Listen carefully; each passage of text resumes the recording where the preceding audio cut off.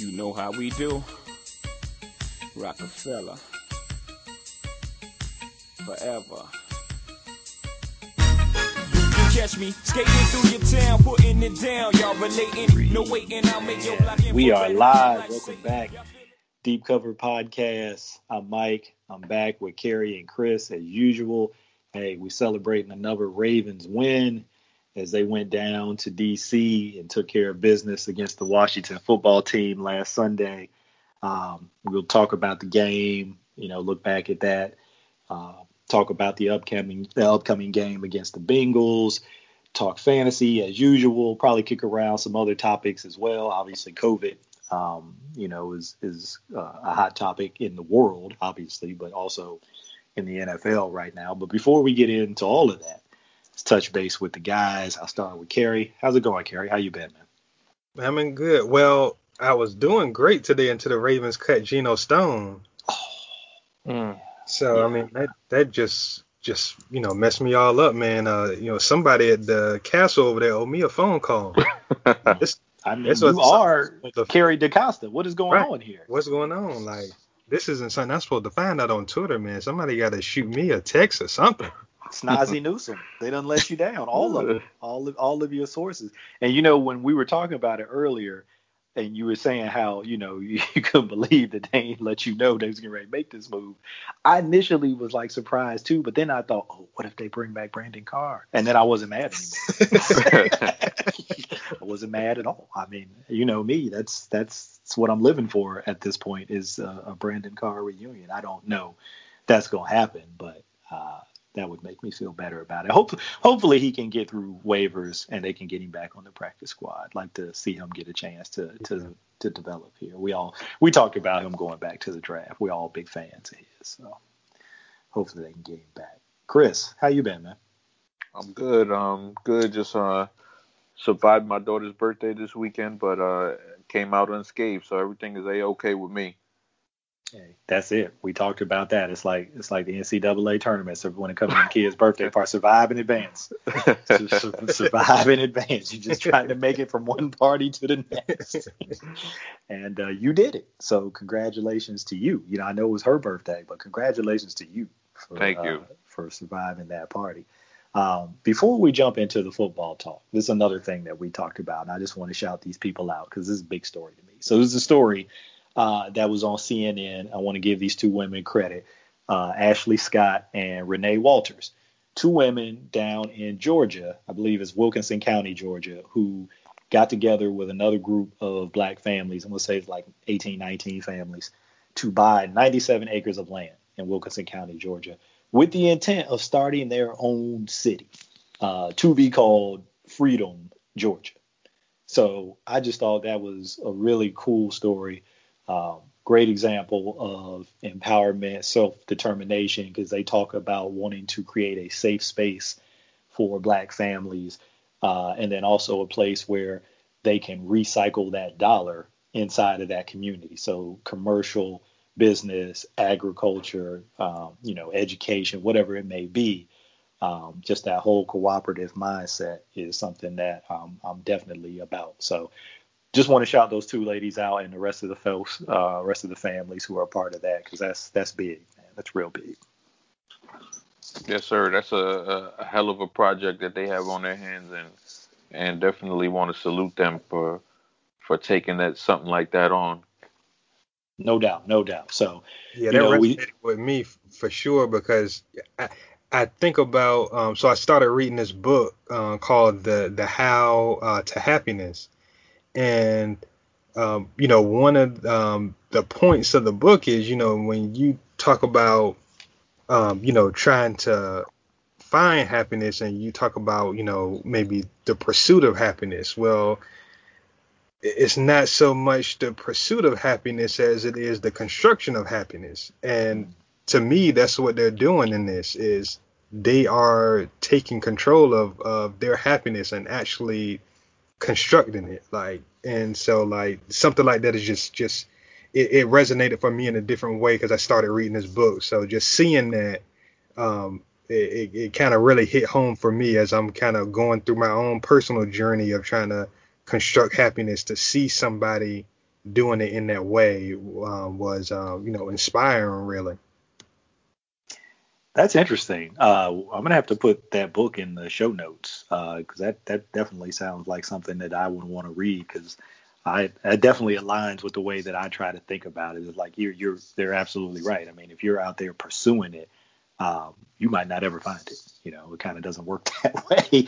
You've got to construct it yourself, like you said. And for me, the way I think about it is it comes from within. That's something that's inside of you.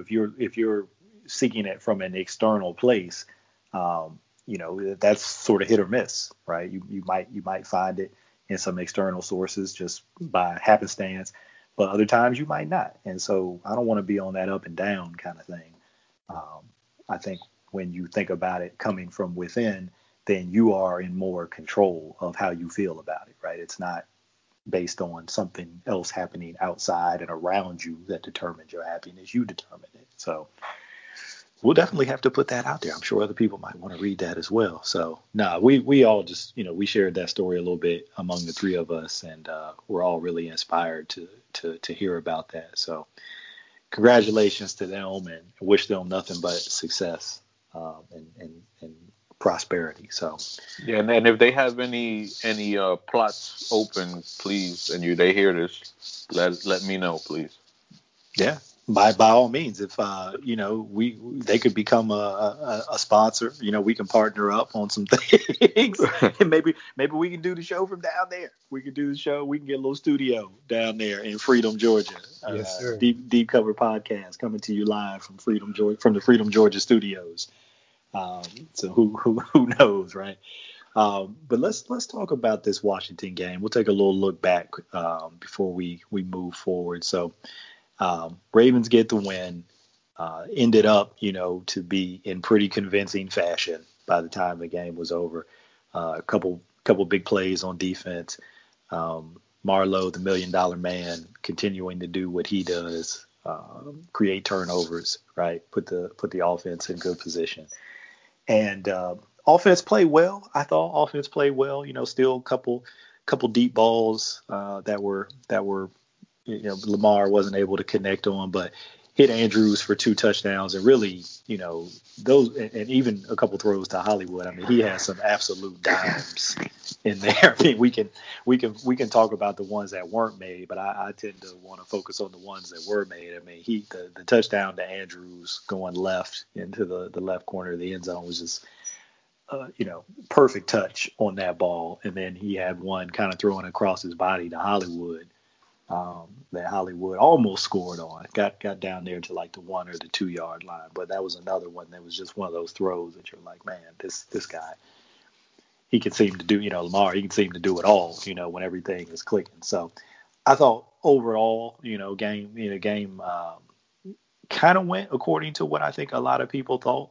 I think people didn't really expect Washington to put up a ton of resistance against the Ravens, and eventually it turned out that way.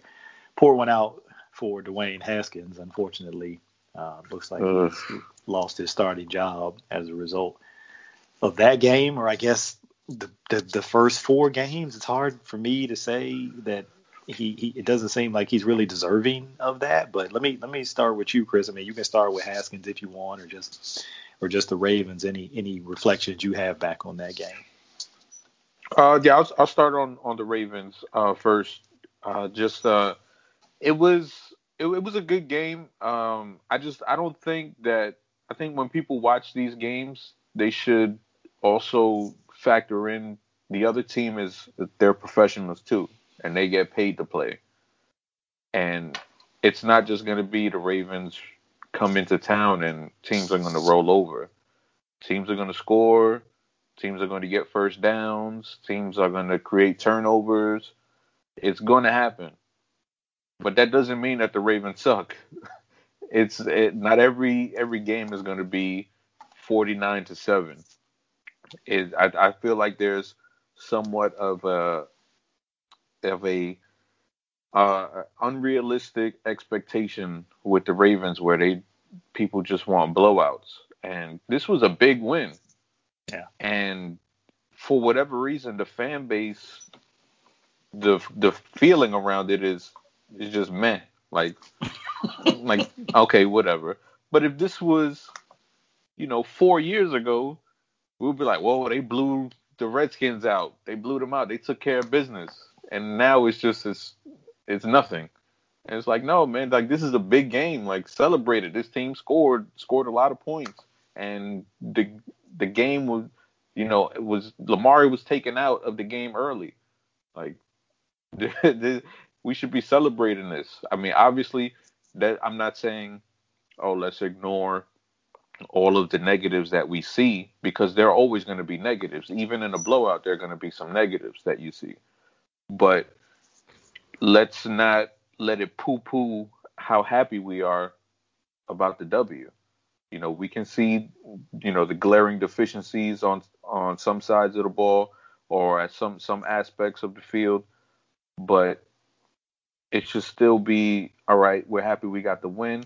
Let's celebrate it. But damn, we don't have to be Debbie Downers after, a huge. No, and you definitely see that sentiment out there right now, right? That people, these are wins, right? They're 3-1. Obviously, we talked after the Kansas City game, and we know everybody really was down after that game because that was 34-20. But people really felt like the score wasn't really indicative of how they played. But even in these games that they've won, keep in mind they've scored over 30 points in all three of those games.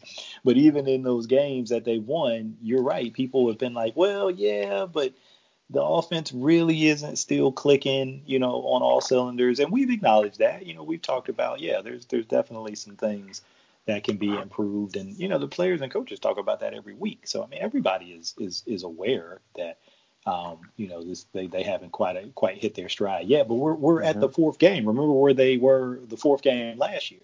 Coming off the worst place. Yeah, they're coming off the coming off of back-to-back losses. Another one of those to Kansas City, ironically. But the defense was giving up like 400 or 500 yards a game in those two losses, and I don't think they're in that place right now. And to your point about Washington, I mean, just go back a few years ago, right? The last time they played each other in the regular season, Washington came up here and beat us. Yep. So just keep that in mind, right? That was just 2016. So, the things, when I think about all of that, they're winning these games. They're scoring over 30 points in each of these games. And you can talk about the competition. Well, it's Cleveland. Oh, it's the Texans. You can only play who's on the schedule, right? Right. And you try to play as well as you can. And, of course, ultimately they're going to be measured by how they do against the Kansas Cities of the NFL, the top teams in the NFL. That's ultimately how they're going to be measured, and if they can win in the playoffs. We all know that. But let's be in this moment, right? These are the games that they have to play, and they're winning them. And then, like you said, they're not like everybody could see they're not clicking, but they're still putting up points. So we should be excited by that because they're not even on the same page yet. And especially on the offensive line, we know that's going to take some time to gel. Lamar looks a little tick off on some of the throws. So we should be excited that the offense is able to produce and they're not even on the same page yet. Like, that's kind of scary when you think about it. So I feel like that's something we should be celebrating and excited to see develop throughout the year, because I think we can all see on both sides of the ball that this team, they're not even close to their potential yet. Right now, they're just finding themselves and getting comfortable with each other. But in week 10, we could see a whole different team with the chemistry established and timing on point. It's exciting to look forward to. Especially when you frame it that way. I mean, when you frame it that way and you look at, okay, they scored 38, 33, 20, and 31. And they're really still trying to find a rhythm in a lot of ways on offense. And you say, whoa, so they're scoring that many points and they ain't found a rhythm yet? So when you look at it like that, you're absolutely right. Let me go to you on that, Kerry. Any reflections you have on the Washington game? I guess we can save the Haskins thing. Let's carve that out separately. We'll just talk about the game, and then we can all go around and talk about Dwayne losing his job there. Yeah, so I'm glad you guys went in this direction with it. So I'm gonna have a little red table talk with myself with this. So, when I sit and watch the games, I usually have a pen and paper in front of me, and I'm kind of jotting down my observations. So, I'm watching this game on Sunday, and I get into the third quarter, and my paper is empty. Like I don't have anything on it. So, third quarter's going by, still nothing. I'm like, okay, well, I got time. So, I'm still watching. It's like the 2 minute warning in the fourth quarter, and I look over, I still don't have anything on the paper, like nothing at all. So, so I started thinking, I was like, okay, well, all right, so what were some of the big plays in the game? Like something had to have stood out for me in my mind. So the first thing I thought about was the Lamar pick on the sideline. Mm. So at that moment is when I kind of had an epiphany. And I really believe that since that Titans playoff loss, I never stopped viewing this team from that lens. Mm. Like subconsciously, for me, it's only been about what gets them over the hump, what the deficiencies are, etc. And that's just like such an unenjoyable way to like consume the team. Mhm. Like, and so like, and first off, it's unfair because this is the 2020 Ravens. This is the 2019 Ravens. Secondly, you miss out on the growth of the team when you let yourself get so like singularly focused on what they haven't done or what you perceive they can't do. So, I just felt like that was important to share because I'm sure there's a lot of people. I'm sure I'm not alone in that way of thinking. And if you're looking at the team from just that lens, whether it's, consciously or subconsciously, um, you're probably not having fun right now. And, maybe if you, live a little bit more and, consume the team a little bit more in the moment, it'll be more fun for you. And, you'll be able to see, some of the growth. I mean, these teams are, basically playing preseason.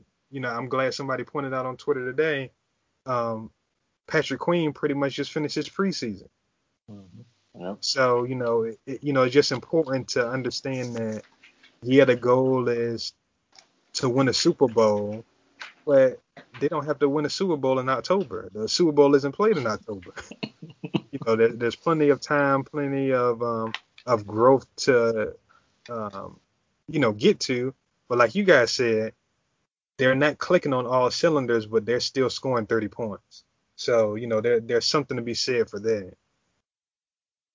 That's a really good way to frame that, Kerry, because I think I probably do that subconsciously too.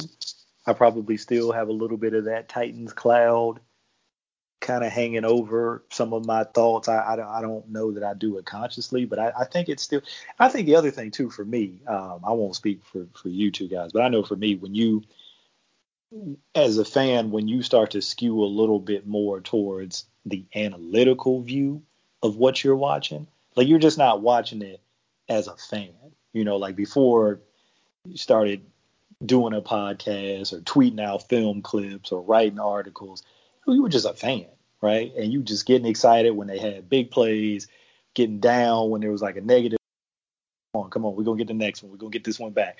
All of the fanatical part of it, of being a fan, I know that I've lost a big part of that through doing more like analysis type stuff, because my wife tells me about that all the time. She's like, you're not a real fan. You're not a real fan of this team. Because she said you go into every game, like by the beginning of the week, like by the time, you look back at the previous game. So she's like, so you look back at the previous game and you look at all the stuff that they did wrong and how they could have done it better. And then you start thinking about the next game, and all you talk about is all the ways that they can lose and how this team can beat them. And she was like, that can't be enjoyable. So that can't be an enjoyable way to think about the game and to view the game. Where's the enjoyment in that? And that's right along the same lines of the point that you were making, Kerry. It's like, look, I mean, fan however you want to fan. I'm certainly not telling anybody how to do it, but it's a game, right? This is entertainment for us as fans. I would expect all of us want to enjoy that time and want to actually be entertained. So, you can choose to look at it however you want to look at it. But if it's a game, and if it by taking that time on Sunday, Monday, Thursday, whenever they play the game, is kind of your escape in a way to kind of get away from whatever's going on in your life or at work, and just enjoy watching something, like you don't want to be thinking, oh wow, they're only averaging this many yards per play. When last year, they were averaging. I mean, you can drive yourself crazy with that stuff. But at the end of the day, do you? If that's what you want to do you? I think to Kerry's point, maybe it'll be a little bit more enjoyable if you don't, if you don't consume it that way.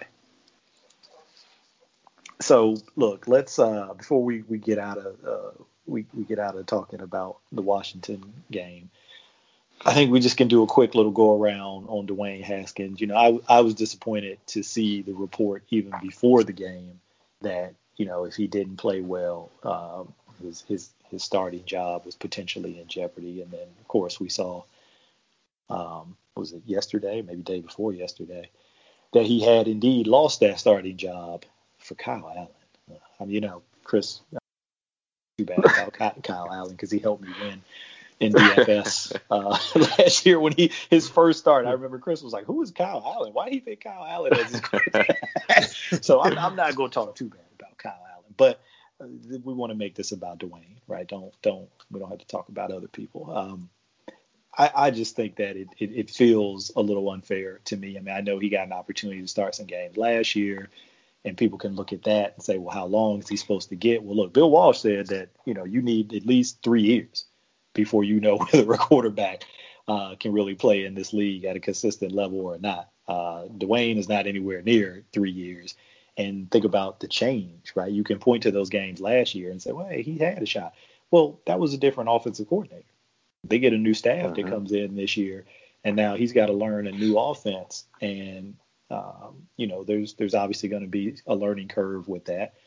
And every team is a little bit different each year. So you get some new players that come in on offense. And obviously there's some adjustment as chemistry and continuity starts to develop there. And then after 4 games, you're going to bench him. I don't know, man. I don't know. Which one? I don't even know where else to go. Which one of you guys want to talk about this next? Because this is what I was talking about before the show. I might be getting ready to get angry, so I probably need to stop. Yeah, you want to go, Kerry? Yeah, my issue with it was the justifying it through the media after the fact. If you want to make the change, on the surface, I get it. He hasn't played well, particularly well. And you have Kyle Allen, who was, with the current OC last year. So there's that familiarity there. But, to make the move and then to have the head coach cite players feeling like, there was an issue with their chances on winning. And then, you see it pointed out that not only is he being demoted to second string, he's not even a backup. He's being demoted to third string. I thought all that stuff was just done in poor taste. And it was just unnecessary to me. If you want to make that move, make the move, but, have a little bit more respect for the guy than to kind of create this smear campaign for him, after the fact. Yeah, you're up now, Chris. I won't say any more about it. Yeah, so this was basically the writing was on the wall once they traded for Kyle Allen. Like, we knew this was going to happen. Like, it's a new regime. And, like Kerry said, this isn't their guy. So we knew this was going to happen. I just didn't think it was going to be this fast. And the fact that he came off the best game of his career against the Ravens defense and still got benched. So he would have had to have played like an MVP in order for him to not get benched. And that just, life isn't fair, but damn, that just doesn't seem fair when you see guys like Mitchell Trubisky get 3-4 years of a shot. When you see guys like Nick Foles, who's playing right now, you see him bounce from team to team and get paid handsomely to start for teams. It doesn't make sense. I think we all know why that is, and it's just the fact that black quarterbacks, they don't get the same leeway that white quarterbacks get. And people could bring up Josh Rosen and say, "Oh, look at Josh Rosen." Okay, that's one. What about the other list of people who have bounced around this league and who have done nothing, and they get chance after chance after chance after chance? And meanwhile, Cam Newton, who's MVP of the league 5 seasons ago, and as you can see, he can still play because he's balling right now for the New England Patriots. He had to sign for the veteran minimum. But Nick Foles got paid. I think we know what that's about. And people could say, oh, it's Cam's personality. There've never been reports about Cam being, a toxic person inside the locker room.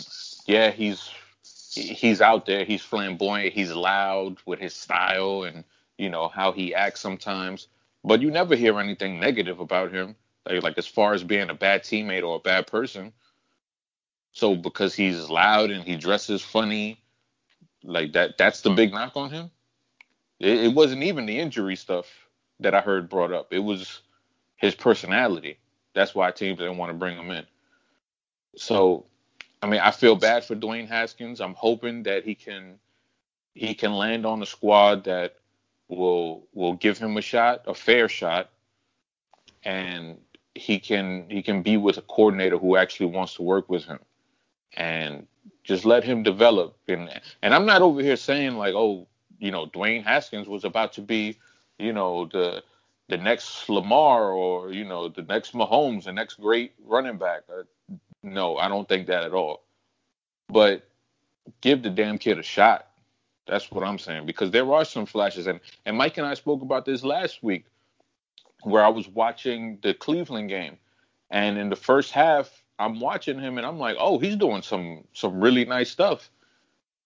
But then, it's followed up by the boneheaded mistakes. But you have to realize this guy's been starting at quarterback for 3 years. Not in the NFL, just at the position. At Ohio State, he started 1 year. And then last year, he started with the Redskins. So they're not giving him any time at all. And I don't know. I'm lost by it. And like I said, I just hope he can bounce back and get on a team that actually wants him and will work to develop him. Yeah, and the last thing I'll say about it, I want to give credit to this guy too. He's Quincy Avery on Twitter. He made this comment about that move and said, essentially, if you're a black quarterback in the NFL, you have to be elite to have an opportunity to keep a starting job. If you're average, you're not going to get that same opportunity, and people started kind of jumping on him because of that word. Oh, so we're striving for being average. Average guys are supposed to be rewarded.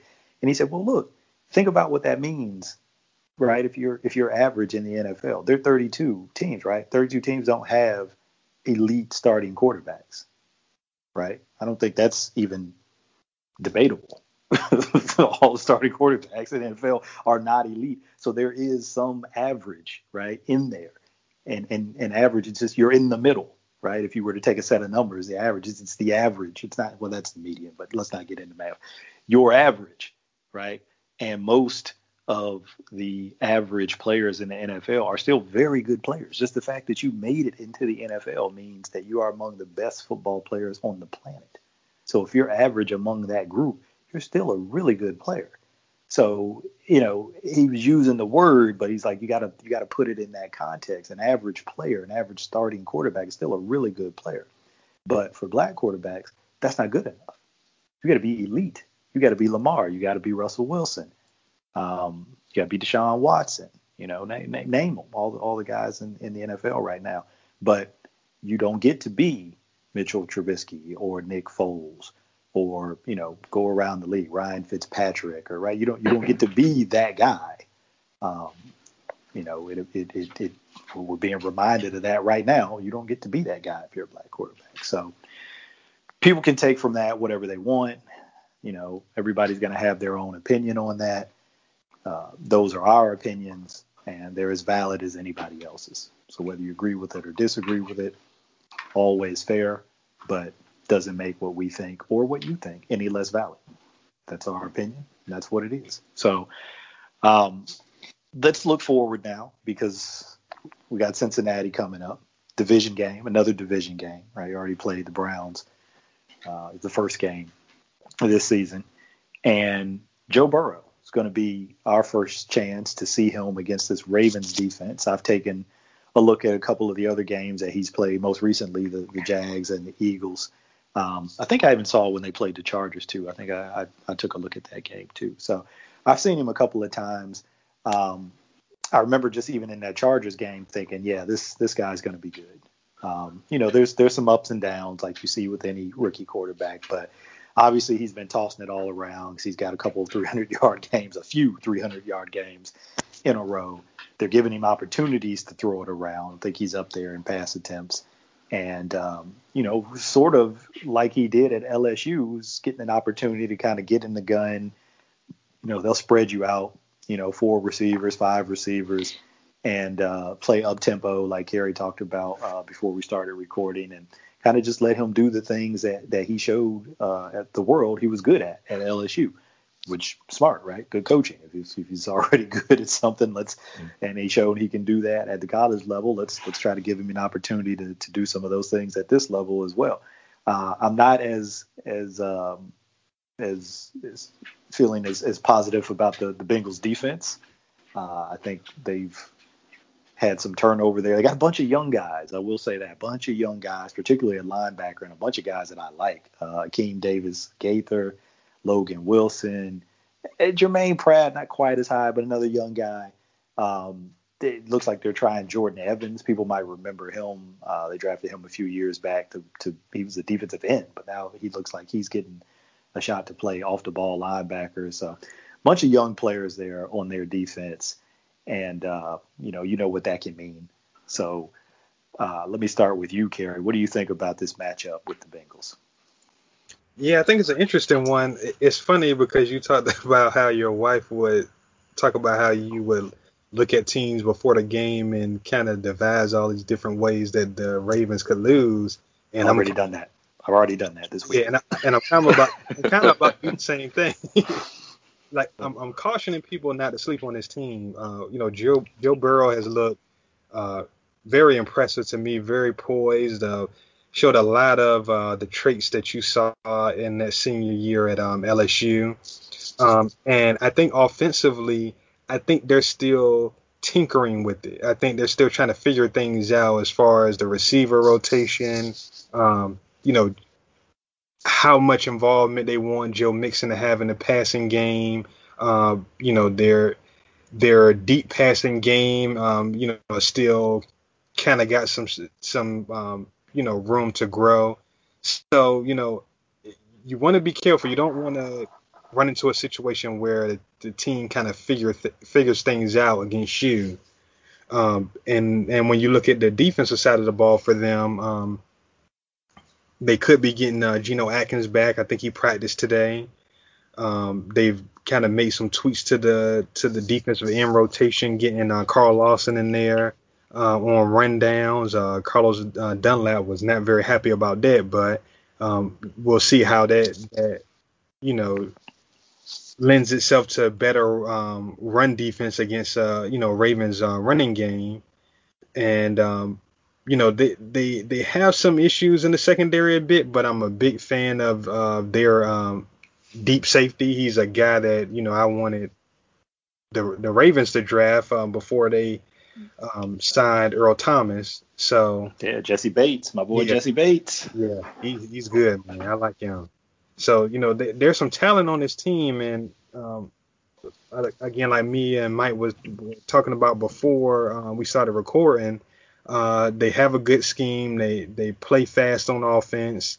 And like I said, I think they're just figuring some things out. So I think it's definitely a game you don't want to come in and take lightly. So you want to go in there and take care of the football and kind of clean up some things and consistently convert on some of these plays that they're missing, and keep drives going and make sure they're doing the things that they need to do, because I think this is a team that has an upward trajectory, and I think they can sneak up on some people if you're not too if you get too lax in your approach with them. Yeah, and you make a good point about maybe the Ravens being able to connect on some of those deep shot opportunities against the secondary, because I think people who are Ravens fans and followed them obviously in the division teams, you might know William Jackson as one of their cornerbacks, but outside of that, you got LaShawn Sims, you got Darius Phillips, you got Von Bell and Sean Williams kind of rotating at strong safety. Of course, we talked about Jesse Bates. He's a stud. But Sims and Phillips, they kind of been flipping them around. Phillips started the year at outside cornerback. They played him last week in the slot. LaShawn Sims played outside. There might be some opportunities there for guys like Hollywood or Devin Duvernay or, any of the receivers. And so that's something to keep an eye on. And Joe Mixon, I can't believe I didn't mention Joe Mixon when I was talking about some of the other offensive players. Joe Mixon, guy who can run it, guy who can catch it. I think the issue with him in some of their early games had just been opportunity. Not necessarily anything wrong with Joe Mixon, the player, but just opportunity in terms of opportunity in the passing game specifically. I think, there's always ways to get him the ball there. And he's just a dangerous guy, a guy who can run it, a guy like I said, can catch it. And then they've got a cadre. You don't get a chance to use that word a lot. A cadre of wide receivers. All Ravens fans know what A.J. Green can do, and people can say, yeah, but he's not the same A.J. Green he's been. He ain't played the Ravens yet this year. If he looks like that guy for the first couple of games against them, then okay, I'll be ready to believe that. But we know what he's done against the Ravens. Yeah. And then you've got sleep if you want.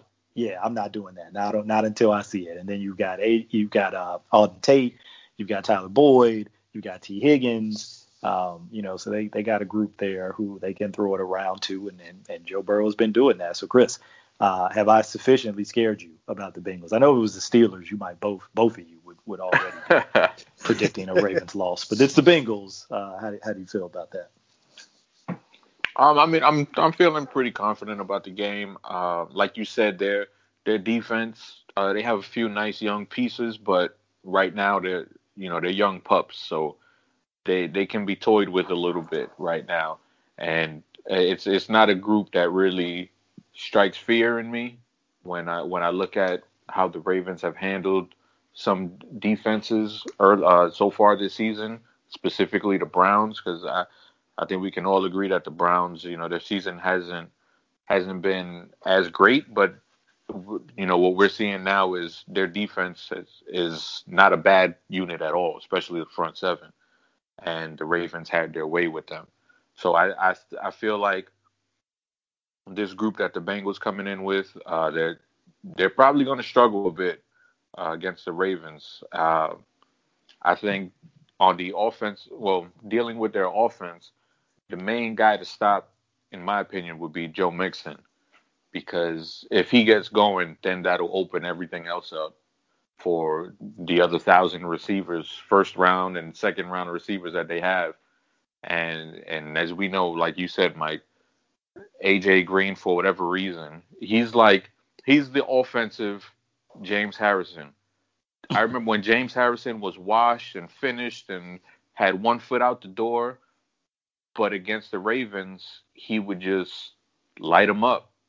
Didn't matter how old he was, just did not matter. He would light them up. And A.J. Green, I feel like he's the same way. Like, it doesn't matter how old he is. if it's against the Ravens, he's going to be able to do something spectacular, because that's what he does. He loves playing this team, and so hopefully we can limit those opportunities. And I'm not one of these guys that likes to predict stuff, but I see a Marcus Peters interception, because we spoke about this earlier in the season, and it was after the Chargers game specifically. And Joe Burrow, he's a good quarterback. He's, poised. The team looks like they follow him. They look up to him as a leader. But his arm strength, I think, can be a bit of a problem for him. And right now, the NFL speed, he's still trying to, recalibrate the throws that he can make in the league right now. Just how we saw last year with Lamar, where he had to recalibrate. No, not last year, his rookie season, where he thought he could just get away from defensive linemen. And he was like, no, these guys are too fast. I kind of have to, take different angles and use variance with my speed. I think we're seeing that with Joe Burrow. I almost called him Joe Flacco. Joe Burrow with his arm. Because there are throws that you can make in college, but in the pros, you won't be able to get away with it. So I think he's still trying to figure that out right now. And I think Marcus Peters might be licking his chops for one of those. Yeah, it's a tough cornerback duo to still be trying to learn that against. Peters and Marlon Humphrey, whether he's outside or in the slot, he's always lurking. And we know Peters over his career, more interceptions, during his career than anybody else in the league. So he's always dangerous. And Marlon, you might catch the ball and he still might knock the ball out. So even when you catch the ball against him, the play isn't over because you just never know when that fruit punch is coming to knock that ball out. And this could be a big spot for the Ravens run game. I was just looking at some of the numbers as we were talking, and Cincinnati run defense, not bad last week against the Jaguars, but I don't think that anybody here is seeing the Jaguars as a dominant rushing team. 89 yards they allowed, but prior to that, 175 to the Eagles, 215 to the Browns, 155 to the Chargers. So could be a spot for the Ravens run game, which, that we were talking early about people saying, well, they're not quite clicking on all cylinders. That's one area where people have been making that comment is the run game doesn't look quite as dominant as it looked, last year. Well, this could potentially be a spot for them to really kind of turn it on, because that run defense looks exploitable. Now, to Kerry's point, you get Geno Atkins back. Obviously, that's a huge help, but he'll be playing his first game of the season. So, right. There's probably going to be some rust to knock off a little bit for him. Even a veteran like him, there could still be a little bit of rust to knock off. So I think there's an opportunity there for the run game maybe to get cranked up a little bit against this Bengals team. So should be a fun matchup. Division games, you just never know, right? Even when you think maybe one of the teams is in a little bit more favorable position, it's a division game, and you just never know. You just never know how those are going to go. Look at the Steelers when they lost to Ryan Mallett. The Ryan Mallett led Ravens. So division games. No, nobody thought that was going to happen. And then it did. And, man, I can remember, it's funny you mentioned that. I remember some of those other games. There was, what was the quarterback's name for Pittsburgh? He was Charlie Batch. The Charlie Batch led Steelers beating the Ravens. And I was just like, man, come on. This is what we're going to do now. But that just shows you. It's just when you get into these division games, the teams know each other so well that, some of the things that maybe you can do for teams who aren't in division, and maybe this is their first time seeing you for a couple of years, they maybe not seen you for 3 or 4 years, you can probably catch them off guard with some things. You just can't do that in the division. So it really just comes down to execution and making plays. And, whichever team does those things the best, typically that team's going to come out on top. So it should be good. It's football, so it's always going to be good, and it's Ravens football, so that makes it even better. But I'm excited about that, and we'll see how it goes. But let's get into the fan. I've been trying to think of a name. Fantasy corner, the fantasy block, the fantasy spot. I don't know what we should call it. I probably should let you guys come up with the name because you really run point on this more than me. You certainly don't want, you guys are in the league with me. You certainly don't want to take fantasy advice from me. You've seen the record with Bill Parcells says you are what your record says you are. So I am what my record says I am in our fantasy league, which is over. So you definitely don't want to take any advice from me, but you do want to listen to Chris and Carrie, and we'll lead off with Carrie because as we've been mentioning, Carrie does a weekly article over at Russell Street Report, gives you some plays, gives you some fantasy advice, some information, and that article is out there today. And, it's obviously not going to read the article to you on the podcast, but I know Carrie's talked about maybe sharing a couple things from the article and then maybe some broader things too, just, as we take that kind of 30,000 foot view of the fantasy landscape. So, Carrie, I turn it over to you. Yeah, so those who follow me know the last few years I've been doing this article for Russell Street Report, where I do a weekly DraftKings lineup. It's a GPP lineup, is something that you would put in like a Millie Maker or another half field tournament.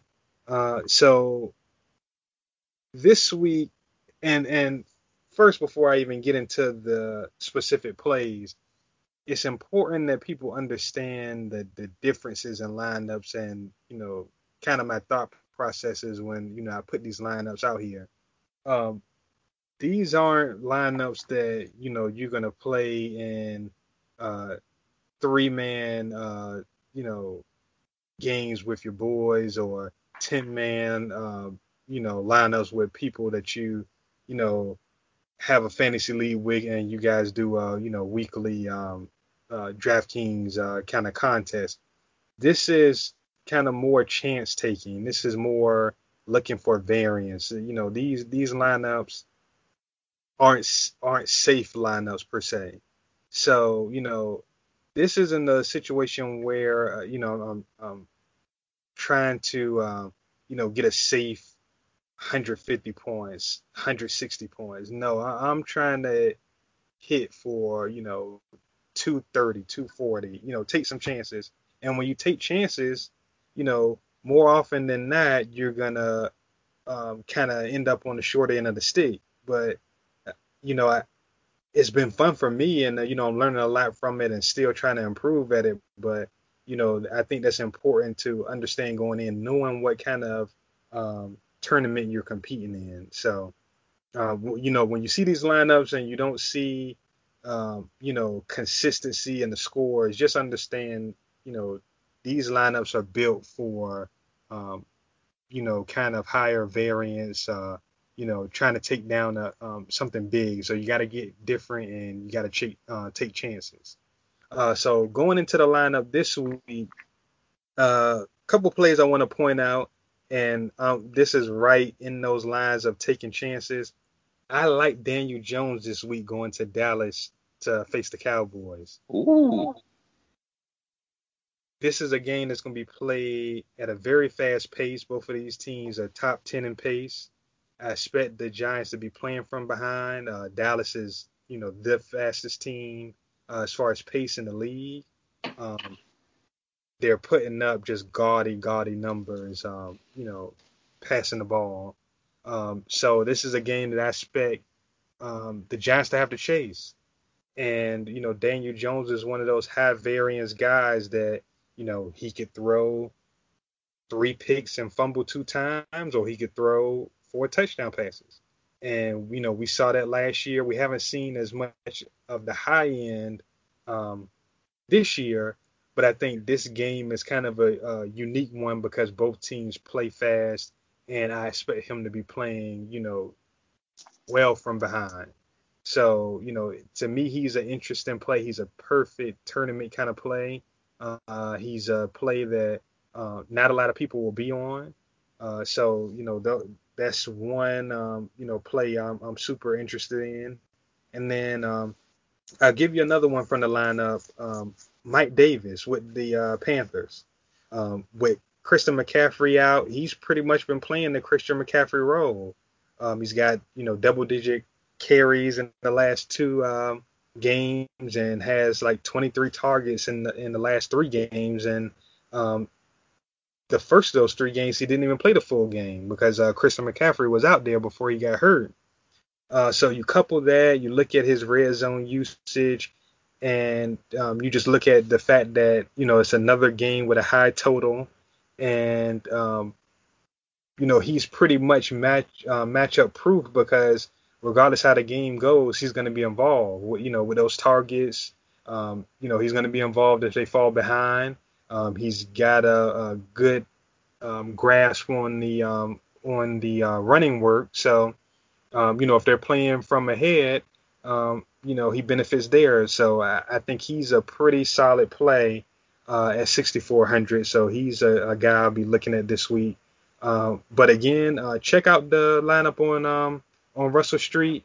Again, it's a lineup that you're looking for big outcomes. So I like to stack. I like to double stack. I like to bring it back with players. I'm trying to tell a story in the lineup. When I decide on a player, I'm trying to figure out what's the best possible outcome for that player, and then make my lineup reflect that. So definitely give that a look, and throw some lineups out there, and based off of I try to kind of give you my thought process within the article for the lineup. And I think it's something that everybody can take and apply to their own. So, you don't have to agree with the picks, but, take that thought process and build yourself some lineups based off of those thought processes.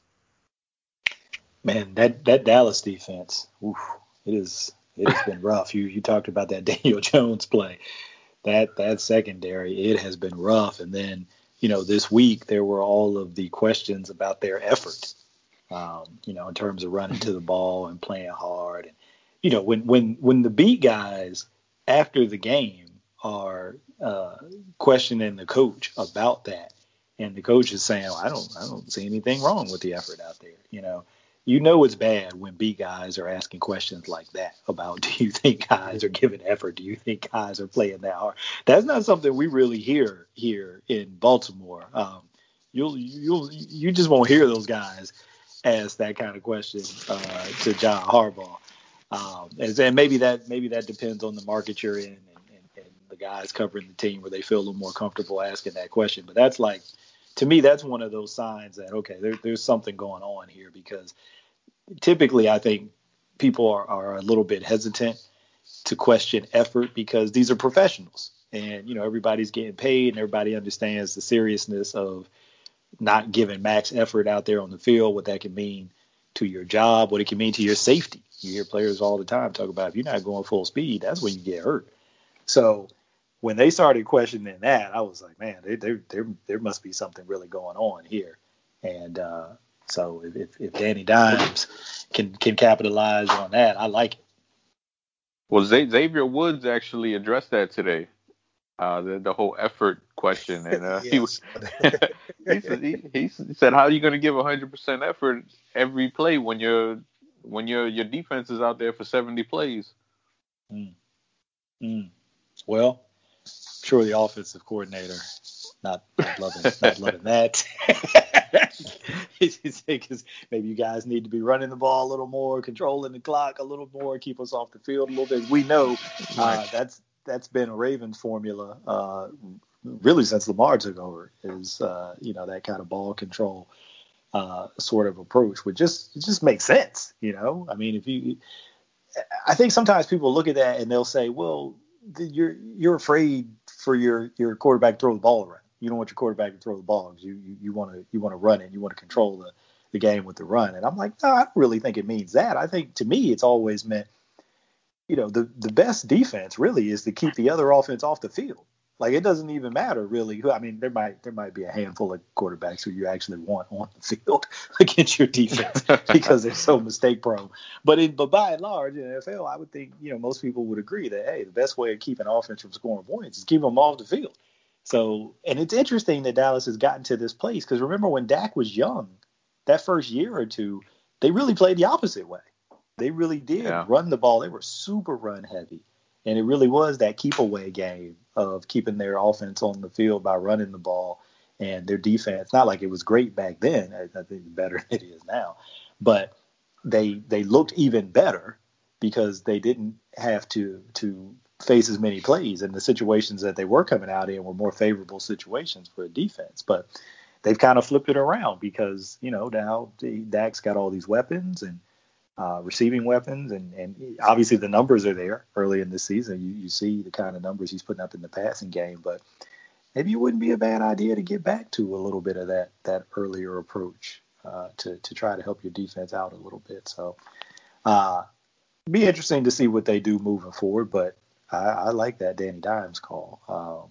I might have been a week early. I had Danny Dimes in some lineups last week because I was thinking, look, this has got to be a good spot, right? I would think because it was the 49ers they played last week, correct? Wasn't it the 49ers? Did the Giants play? No, the Rams. No, that was Rams. 2 weeks ago. Rams. It was the Rams. Right, and I'm thinking, well, the Rams, who are they, right? Their defense isn't anything special, right? But it turned out not to be such a great idea. So another reason not to listen to me and listen to Kerry. So this is the week that you want to do it. Last week was not the week. This is the week that you want to do it. What do you think, Chris? You got any fantasy plays, information, advice, just anything in that fantasy landscape that you want to talk about?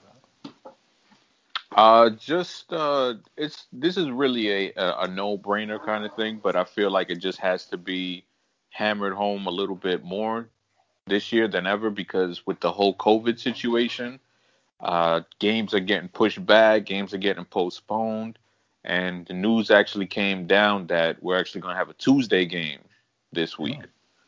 So that just throws a whole monkey wrench in a bunch of different things. Like, for example, last week, a whole bunch of people got stuck with Davante Adams being out of the game. And it's like, yeah, you kind of have to prepare for that. If you know that a guy is questionable or if you know that a game, has the chance to maybe be canceled, because with the Titans, you never know nowadays. So I feel like you need to have guys on your roster who will play and or guys who you can substitute. If it's a late game, you'll be able to substitute them in just in case someone that you're relying on won't be able to play. Because a lot of guys were stuck last week with Davante Adams and they didn't have anyone else to put in. And a lot of people lost those games because they didn't have a replacement for him. So I feel like it's good to just stay on top of it and just make sure that you have backups ready to go just in case someone can't play due to injury or just due to COVID and any kind of postponement. Yeah, you would think this would make it a good fit for me because we joke all the time about how I play standard league fantasy football like DFS. Like I want to change my lineup every week. And you're almost getting to that point where you need to be in position to change your lineup every week because you don't know what kind of wrench some of these COVID these positive COVID tests are going to throw into that week's slate of games. So you almost need that DFS level of flexibility right now. And it just amazes me for people that play standard and do it regularly. I think I talked about it last week, just how on top of things you have to be, how quickly you have to react to information and really be proactive in terms of information. You almost can't, if you're waiting to actually hear the news, you're like too late. You almost got to be anticipating the news and kind of reading the tea leaves. And now even more so with everything that you just said, Chris, now you got to take all of that to yet another level because of, the shuffling of the deck you're having to do roster wise, just being prepared, right? Because you don't know. if a guy's going to be able to go or a team's going to be able to play or not. And so you got to be ready to pivot and still have people that you can play and still try to win that matchup that week. So my hat's off, man, to folks who play standard fantasy like on the regular, like year in and year out. I had taken years off from doing it until this year, and I had no idea. I thought I was just kind of going to waltz into it like, oh, you ain't even got to do the draft, and maybe you got to do something a couple times a year, and then you really got to put that much into it. It's not like DFS, but it's not, but it's getting a little more like it because of COVID. But even setting that aside, it's just different. It's different, and there is a lot of thought that has to go into it, and I really underestimated that, and that's why I'm getting my butt kicked. So those are the best lessons. Those are the ones that stick with you when you got to feel a little pain. Sometimes it's not physical pain. Sometimes it might be like emotional pain, psychological pain. But pain is a good teacher. I heard Tony Dungy say that once. Pain is a good teacher. So I'm feeling a little bit of that psychological pain right now of being humbled in this league so far. So good advice as usual. Got a couple plays in there. Obviously go back and read Kerry's article to get more of his plays, that actual DK lineup, and drop that thing in some large field tournaments in the Millie, man. And if you take down a tournament, if you take down the Millie Maker, send us some screenshots. Yeah. Well, we want to cut. Kerry needs a cut. Number one. Yeah, I said we. You see how I threw myself in there real quick. We need to cut. I ain't wrote nothing. Yeah. Damn the screenshots. Send some of that money. Yeah, you're right. We don't need no screenshots. We need Venmo. We need Cash App. We need PayPal. We don't need no screenshots. I just caught that myself. I didn't even consciously think about it. I was like, yeah, we need that. But no, Kerry is the one who would obviously be deserving of that because they're his plays. So I think it's cool when people do that though, because there are other people out there in the industry who give out plays or give out lineups, and then when people use some of those plays or even use that entire lineup and they hit, in a tournament or in a game, I think it's cool, right, to see that. But cool is one thing, cash is another. So that's what I'm gonna stick with we. That's what we would be looking for if anybody hits on any of those plays or that lineup this week. So definitely check that out over at RussellStreetReport.com. You can find it there every Thursday throughout the season. Fellas, Chris or Kerry, we got anything else before we close out the show? Anything we want to hit on? Yeah, I kind of want to just see what you guys, kind of how you've been approaching it with COVID, delaying these games, and how you've been approaching it from a redraft standpoint. And listeners, let me know what you've been doing. Send us tweets, whether it be to the Deep Cover Pod Twitter account or our Twitter accounts. I've been more on the conservative kind of scale on it. When it came out about the Patriots and Chiefs game being delayed, for me, I didn't know if the game was going to be played because, what if somebody else pops up positive, after the fact. So for me, I just pulled all those guys out of the lineups. I had any game that's been postponed to this point, I just pull them out of the lineup. But I wonder if I'm being a bit too cautious.